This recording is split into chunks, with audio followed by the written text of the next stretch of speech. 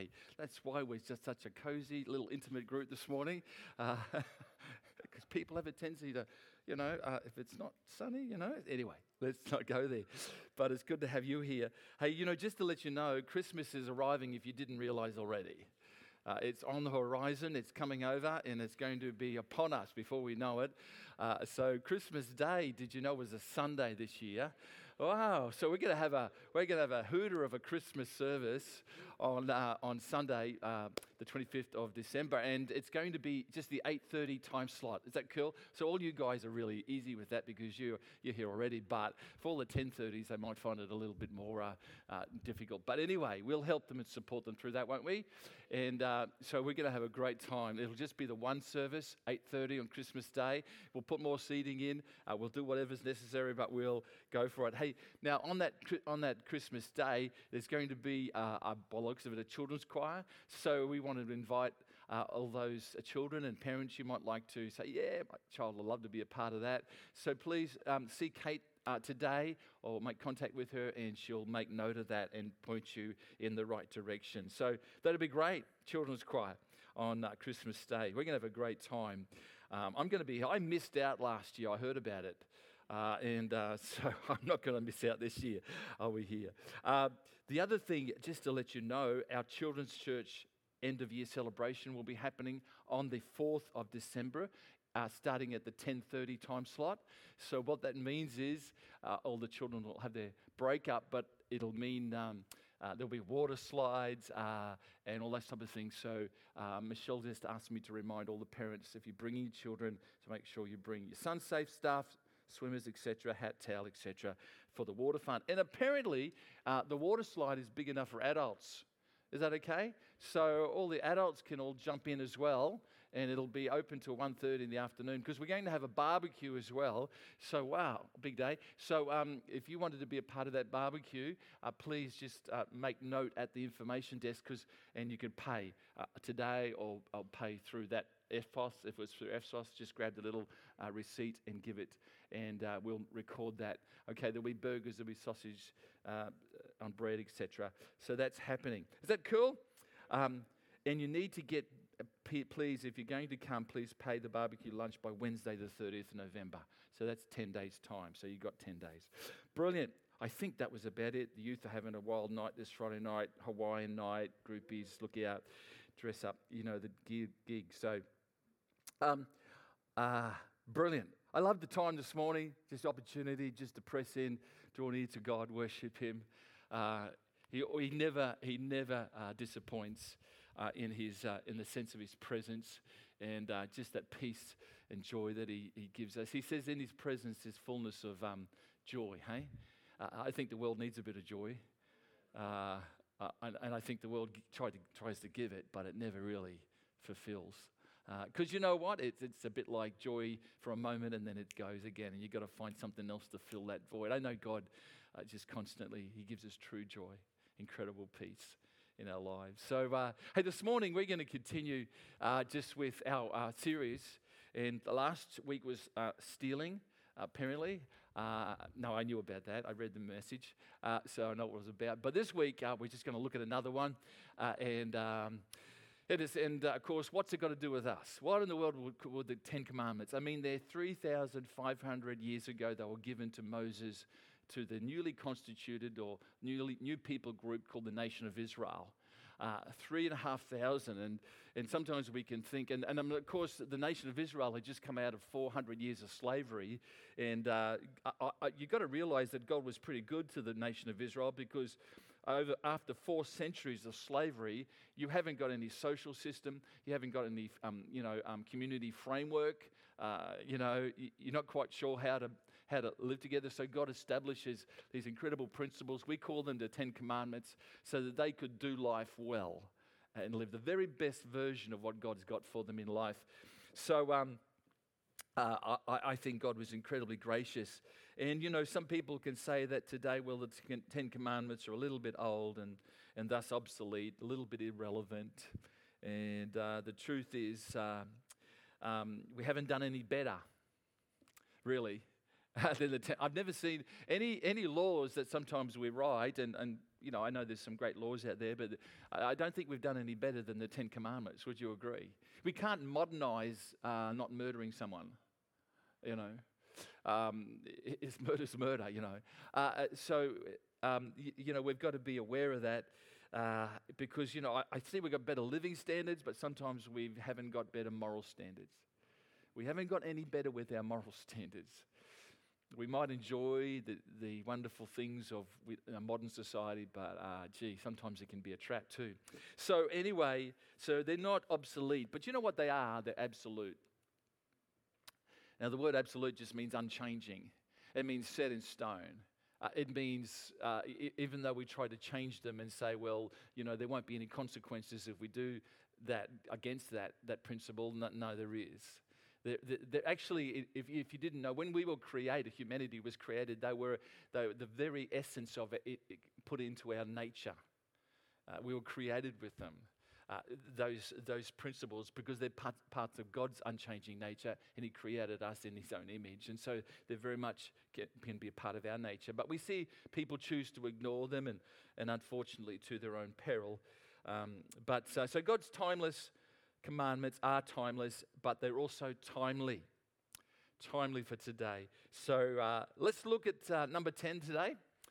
It says this, Exodus chapter 20, verse 17. It says, you shall not covet your neighbor's house, you shall not covet your neighbor's wife, nor his male servant, nor his female servant, nor his oxen, nor his donkey, nor anything that is your neighbor's. I was feeling pretty good halfway through that commandment, because I've never coveted my neighbor's donkey. I don't know about you. I've never had a desire to grab someone's donkey. But to be totally honest, when it says don't covet your neighbor's house, there's times when I've got in the mail those lottery tickets you can buy, or those Marta prize homes, and I've never actually bought one. But the truth is, I open them up and I unfold the brochure, and I have to look at the house. I don't know if you've ever had to. I've just got to look at the house, look at the design, and then this thought comes: what would I do if I had that? And then the temptation, it's only $10, comes. And in the end, I never have actually, because it's okay. I think I've settled in my heart that I'm happy with the house I have. But, there's always the dream, isn't there? And I make up these little thoughts in my head. Lord, if someone else bought it, I wouldn't be literally buying it. And if I won it, then you know what, Lord, I'd sell it. And, I'd make sure that you got 10th of at least of that money, and I'd start to dream or what we could do. But in the end, I don't know. Is that coveting? Maybe. Well, let's talk about that, eh? Let's talk about it. Because coveting, or the word, is not a word that we use in society today. You don't walk around going, well, I'm just coveting my neighbour's donkey, You don't say that, do you? I'm not looking over the fence and wishing I had their house or whatever. You don't say those type of things. But what it is a concept of wanting what is not ours to have. It's just wanting. That's a simple thought. Another simple definition is this: acquiring, is the desire to acquire someone or something that is as your possession. Okay, so that's the basic simple definition of it. And it's interesting to talk about this because we see some of the other commandments that we've looked at so far, whether it's been, not make other idols, keep the Sabbath up, don't steal, honor your mum and dad, don't murder. But this commandment is slightly different in that the 10th commandment goes beyond the surface level of our actions and actually cuts down to the level of our hearts, because every other commandment has to do with our actions, but this commandment speaks, of course, to my intentions. Okay? It speaks to my intentions. And it has to do with my motives and not just my emotions. And the truth is, God's saying, I don't want you just to look good and proper and moral on the surface. I don't want you just to do right. I want you to be right on the inside. I just don't want you to do something on the outside that's not sincere on the inside. Okay? And to deal with covetousness is to deal with the heart attitude of wanting what is not ours to have. And that's an inside kind of job, isn't it? It's something that's happening in here. I mean, we see it with our eyes and we look at it, it's a very external thing, but it can get into our heart. It can get to the point where we just want that. And sometimes you've got to be careful because the covetousness or wanting what others have got deals with our heart attitude. And it also, you've got to be careful. And maybe someone said this, I love this thought. Covetousness is dealing with or thinking about, covetousness is thinking about having an insatiable desire to acquire. Where you just start to think about it and think about it and think about it. And you can't then stop yourself from trying to get that thing.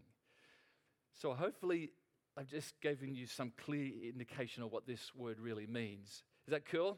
The truth is, when I talk about all that stuff, it's quite challenging because I think from my very first conscious thoughts of my life that covetousness has been there. Or coveting things has been there. If you were to think about it, do you know what I mean? I remember, even as I was growing up at school, there was a thing called tuck shop. And do they still have that? They don't probably call it that. What do they call it? Canteen? I don't know. But who knows what I'm talking about? Tuck shop, okay. It's tuck shop still, far out. It brings, okay. Well, anyway, if I was really blessed, maybe once a week, I'd get $1 for tuck shop. Now you can appreciate financially, $1 was enough to buy tuck shop in those days. Because you could get a sausage roll for about 35 cents with sauce. You could get a chocolate milk for about another 35, and then you could buy the ultimate of all food types. Ultimate of what I wanted in life. If there's one thing I wanted to eat at tuck shop, it was this. It was these cream buns about this long with pink icing that was about 15 mil across the top. Who knows what I'm talking about? Yeah, okay, yeah. Let's just go right now. Let's just go to Woolworths and grab one. But anyway, so they were the ultimate thing. If I could have one of those a week, and not every week did I get one, but I'd use 20 cents of my dollar to buy one of those. The sausage roll was nice, the chocolate milk was great, but the cream bun. It was a cream, I don't know if it was a cream, but it wasn't cream, it was just icing, thick, and every now and then I go to Woolworths and I see one, and I've been known to buy one or two.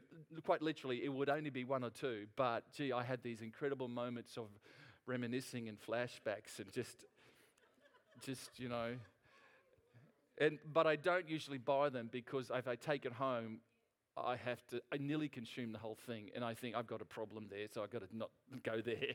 So, but you know what? The thing about this tuck shop business was there was a guy in my class who every day of his life, I'm not just talking about once a week, every day of his life he'd get at least $5, he'd bring it for tuck shop. He never had a cut lunch in his life, never had a made lunch. At least $5. And I said to him one day, he said, how do you get $5, at least $5 every day of your life? He says, my dad just gives me the money. Mate, I used to think about that. I used to think about, if I just had $5 a week, I could have a pink icing bun every day of my school life. Wouldn't do much for my health, but boy, I would be pretty, it'd be nice. So, there's things like that, I have these moments where I just think, oh man, I so desire that. And it's amazing how it can play on your heart today when you see that and you think, I just want that. And then you just got to stop yourself. Have you ever been in a restaurant and coveted someone else's meal? Have you ever ordered the chicken salad because you just know that you need to get a little bit healthier eating? And then someone in your table or your friends or someone in another table gets the ploughman's platter. And it's got the salami, it's got the cheese, it's got everything. It's got carbs piled high. But you look at your lame chicken salad and say, why did I buy the chicken salad again when I could have had that? I know. I just want that. And then there's the people who wear the latest trends in clothes and shoes. And you think, I've got to have that. You never tell anybody because you don't want anybody to know that you're secret desires, but I've got to have that. And you go out and get that, but 12 months down the track, it's obsolete because that trendy person has got the latest, and now you want that. Do you remember the many years ago before my time, apparently ties were really wide, like really wide.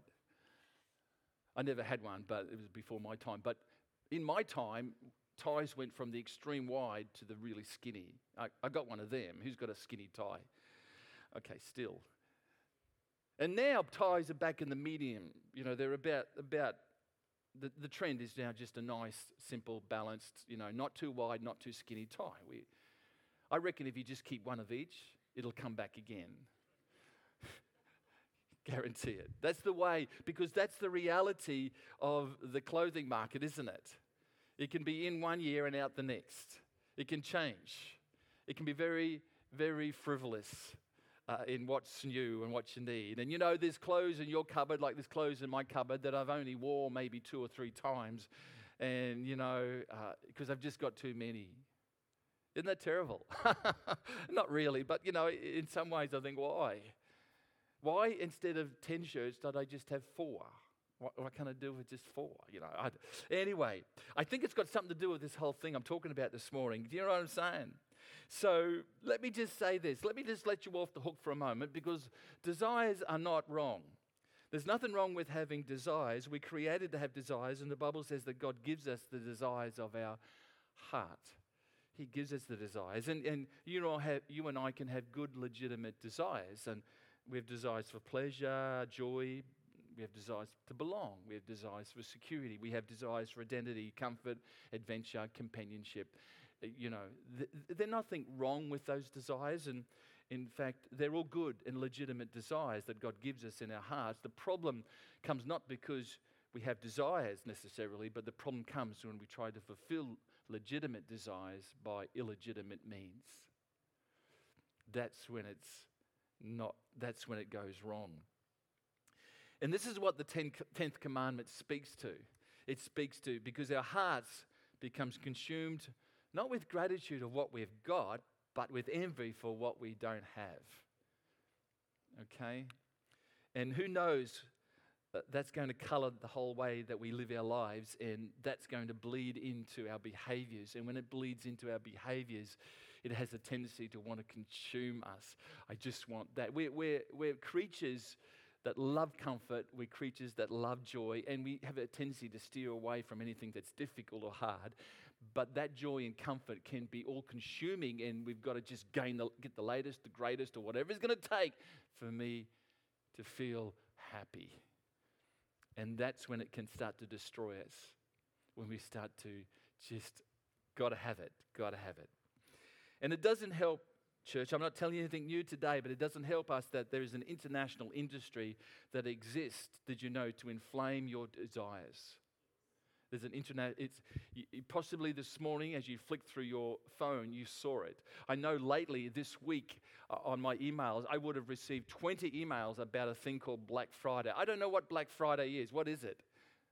It's a marketing tool, isn't it? It's a sales day. When is it? I don't know when it is. But anyway, I would have had to, delete. I should just block, shouldn't I? Anyway, there's a whole, this whole industry is called advertising and marketing. And they make their money by fanning into flames desires and creating new ones within you, new desires. And just to give you some context, Australia in 2019 spent $1.7 billion on advertising. Now that's on just retail. So that's just clothing and white goods, fridges and computers. Not talking about housing or real estate or cars or any of that type of accommodation or travel. It's not talking about that. It's just $1.7 billion alone on just retail. Wow. And that's not what they bought. It's just what they spent on making sure that we buy. You know what I'm saying? So there's a lot of money, a lot of talented people who are dedicated to manipulating our desires and creating new ones. And if you and I are going to be totally honest, then we could all admit that the reality is no matter how much we swipe or how much we scroll or no matter how much we shop or how many shoes we buy, no matter how many relationships we go through or how many cars we have, there will be still this inner desire, I just don't have enough. Rockefeller was once asked, he's a millionaire, American billionaire. And I've said this before, he was asked, "Oh, how much is enough, Mr. Rockefeller?" He says, "Just a little bit more, that's enough. Just a little bit more." And that seems to be the nature of humanity sometimes, the bad side of humanity, just a little bit more. If I just don't seem to have enough. And as I was contemplating that, I realized that that's not new to our generation. And it's certainly not new to even this last century. Because as I look even through ancient cultures and ancient lives and ancient tribal groups, it was right back then. Even in the Old Testament part of our Bible, Israel itself did this as they wandered from God and found satisfaction apart from God. And it was always the case. It seems to be the history of the Jewish people. They'd draw near to God and then they'd fall away. And then something would happen where they'd be taken captive, and they'd draw near to God and then they'd fall away. And depending on the king that they had at the time, the king would be godly and he would encourage and press the people to worship God, and they'd do that. And then there'd be a king. Next king would be ungodly and they'd fall away from God. And it was a bit of a up and down kind of relationship they had with God. And there was a gentleman called Jeremiah. He was a young man, a prophet, and in chapter 2 of a book it's not the littlest book, but it's one of the books in the Old Testament, in chapter 2, verse 13, God speaks through Jeremiah, and he says, "My people commit two sins. First sin is they forsake me. They walk away from me. And then God says, but I'm the spring of living water." He describes himself, God described himself as a spring of living water. And then the second sin, Jeremiah, as God spoke, he says, they have dug their own cisterns. Do you know what a cistern is? It's a tank of water. Whatever you want to call it.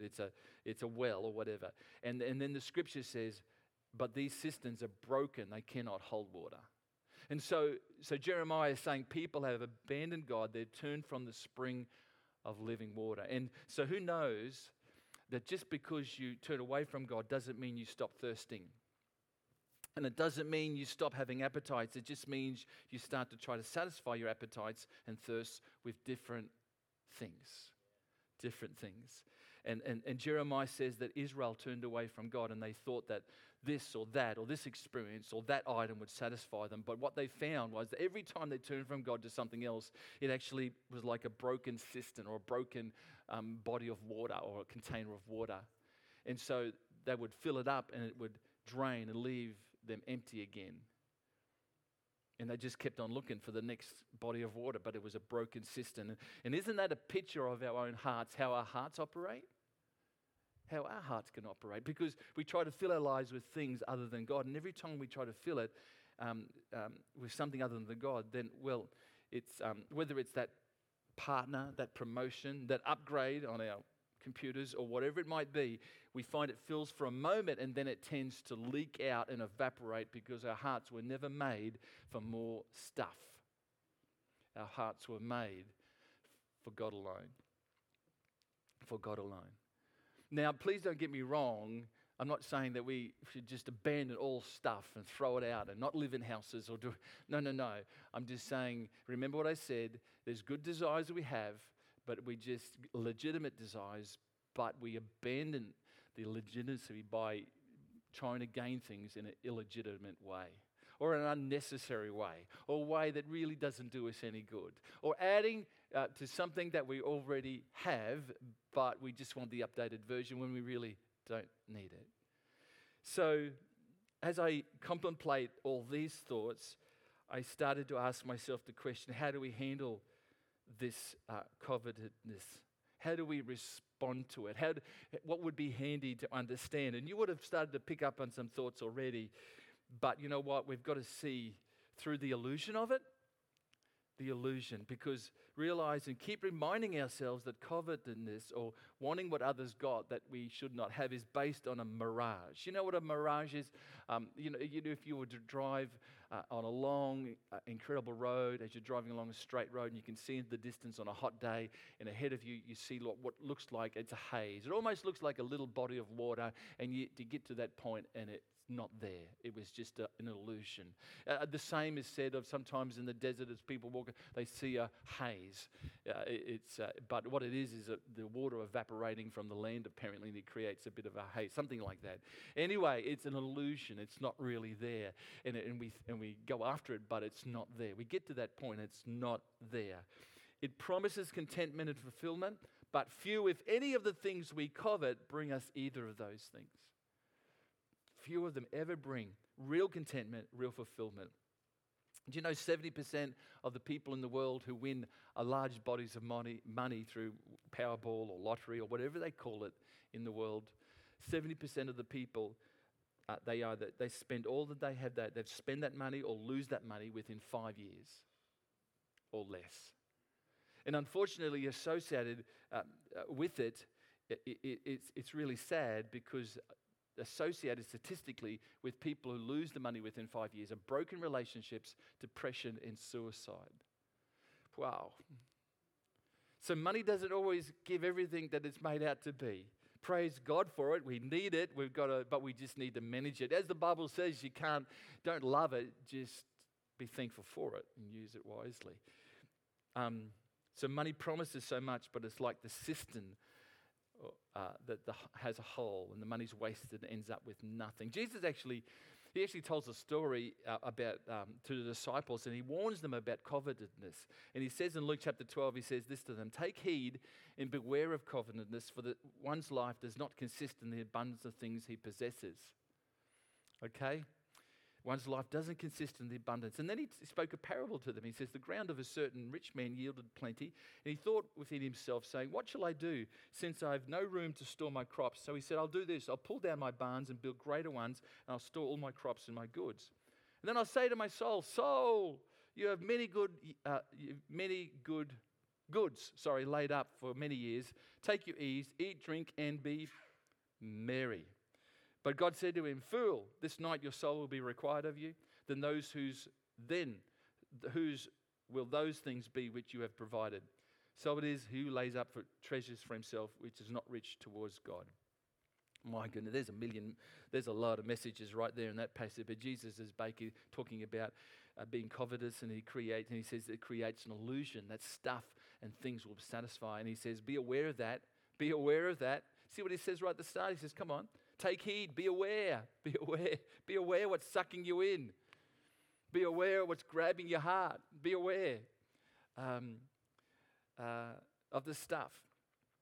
And he says, because you have, the things you have, be aware that if your life doesn't consist of all these things, don't base your happiness, your identity, your peace levels on what you have, because what you have can soon disappear. It can be illusion. It can be here today, gone tomorrow. Be aware of the illusion of it. It might satisfy for a moment, but then it's gone. Don't base your life on it. Don't rule your life. It's not that we can't be looking forward to things. It's not that we shouldn't be excited about things. But ultimately, what's going to satisfy? I get excited about Christmas Day. I think, wow, I love Christmas Day, the giving of presents. And it's more about the giving these days and then receiving, because, socks and jocks can only go so far every year. But that's okay. When I was younger, it was Meccano sets and, motorbikes and things like that, but not these days. That's okay. But it's just the giving sometimes, to see the excitement in my grandchildren. And also the excitement of just even coming to church and just worshiping and praising, and just the excitement of people and being with people and food. Far out. Why does my life revolve around food? I don't know, but anyway, love food. And on Christmas Day, you have that, you have those hams, and you have all, and then I sit back and I realize, well, why do I like Christmas Day?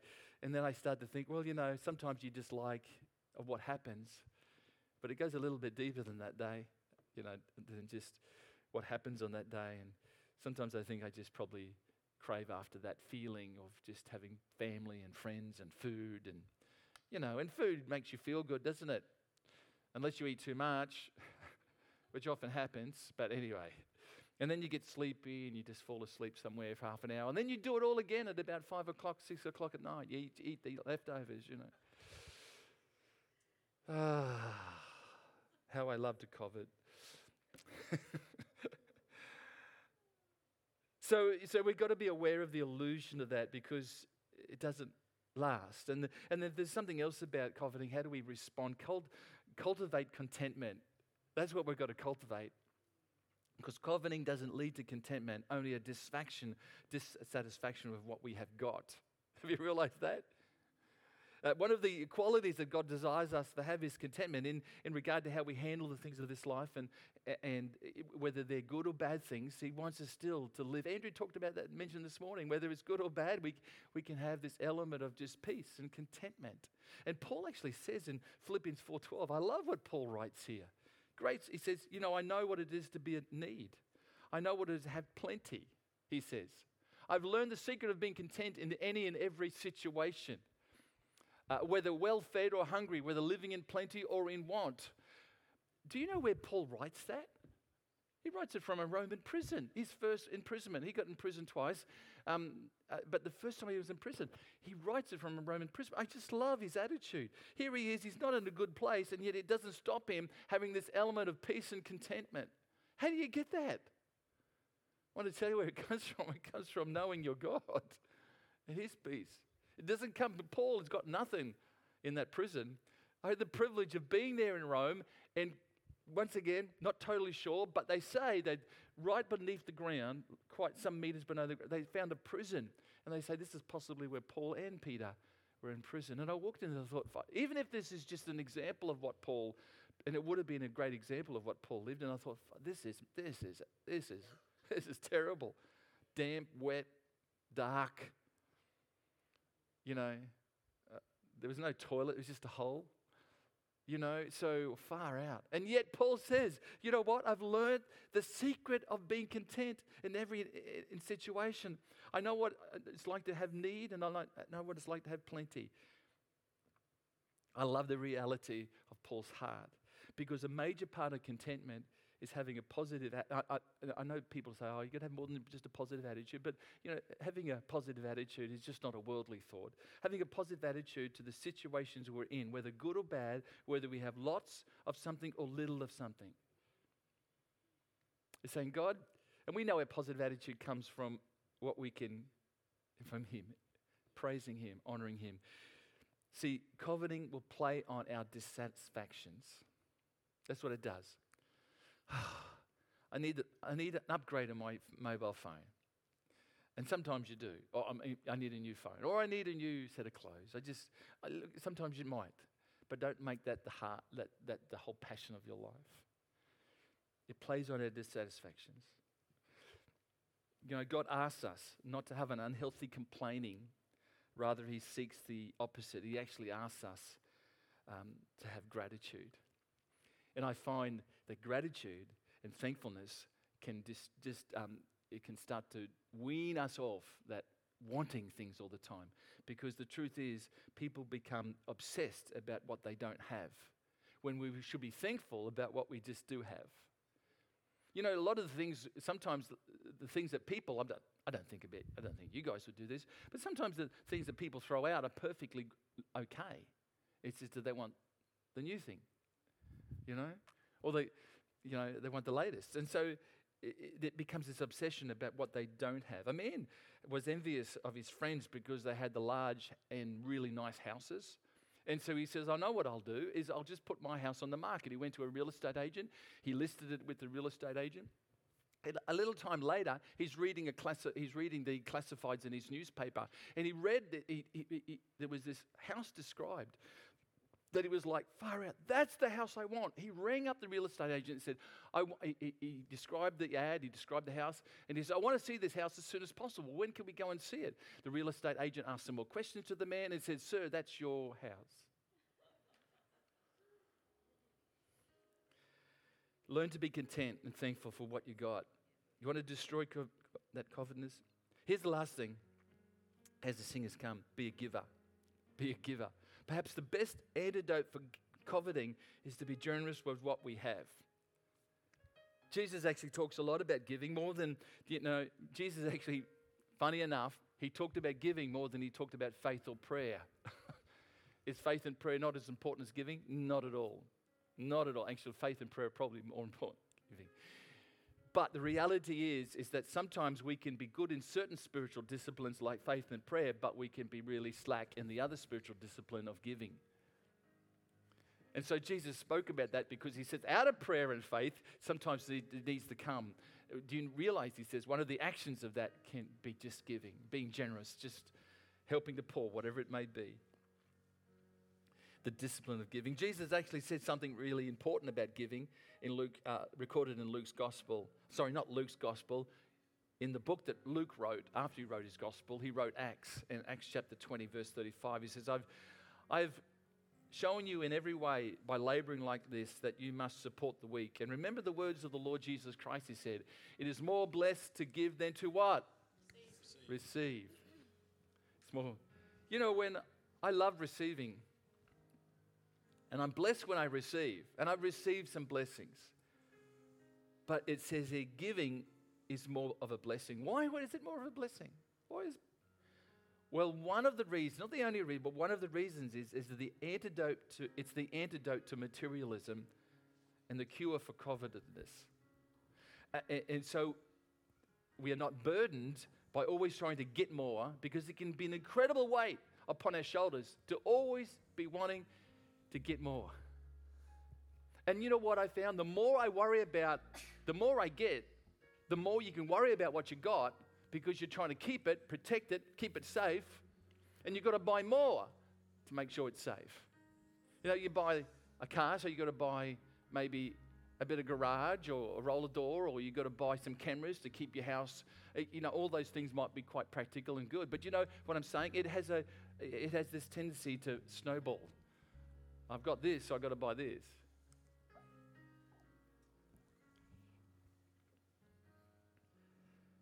We love receiving, but it's more blessed to give because it keeps our hearts, it weans our hearts away. Giving weans our hearts of this whole wanting what we really don't need or wanting what others have. It weans us. And when we give, we loosen that grip on things and money, and then it starts to not hold its attractiveness so that we want what others have got. John Wesley was an English evangelist in the 18th century. He travelled the length and breadth of England on horseback. 350,000 kilometres, they've estimated, he travelled on horseback for several decades. He preached to hundreds of thousands of people, saw thousands and thousands of people believe in the Lord Jesus Christ and become Christians. But maybe what's not well known about him is his incredible commitment to giving. Do you know he talks about in his diaries, his first income for the year, for his first year, out on his own, away from his family, just preaching the good news of Jesus. He received 30 pounds for the year. You might think that doesn't seem too much. Well, you got to think back then. A pound was worth a reasonable amount of money. 30 pounds for the year. He kept 28 pounds for his own personal use in that 12 months, and then 2 pounds he gave to the poor. So he gave literally, I think it was 90, how much of that? Was it 93% for himself and 7% to the poor? And then every year that went past in his ministry, he would continue to up the amount he was giving to the poor, but always kept the 28 pounds that he got his first year of life or working. He always kept it just at 28 pounds. So several decades later, he was still keeping 28 pounds, but giving away on one of his last years, he gave away 1,400 pounds in that year. That was every year then, to the poor, but he was only keeping 28 pounds for the year for himself. How did he live off that? I don't know, but anyway, that's what happened.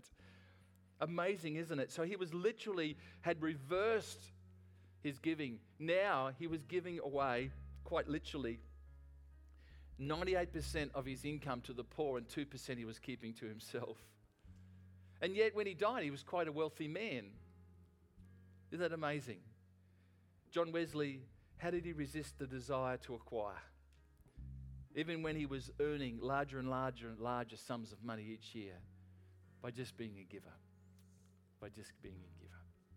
It keeps it in the right place. And you may say, well, if I give it, I won't have it, so how can I? Oh, folks, have you tested God in giving? He's incredible. He will be your provision. How about we stand this morning? Thank you.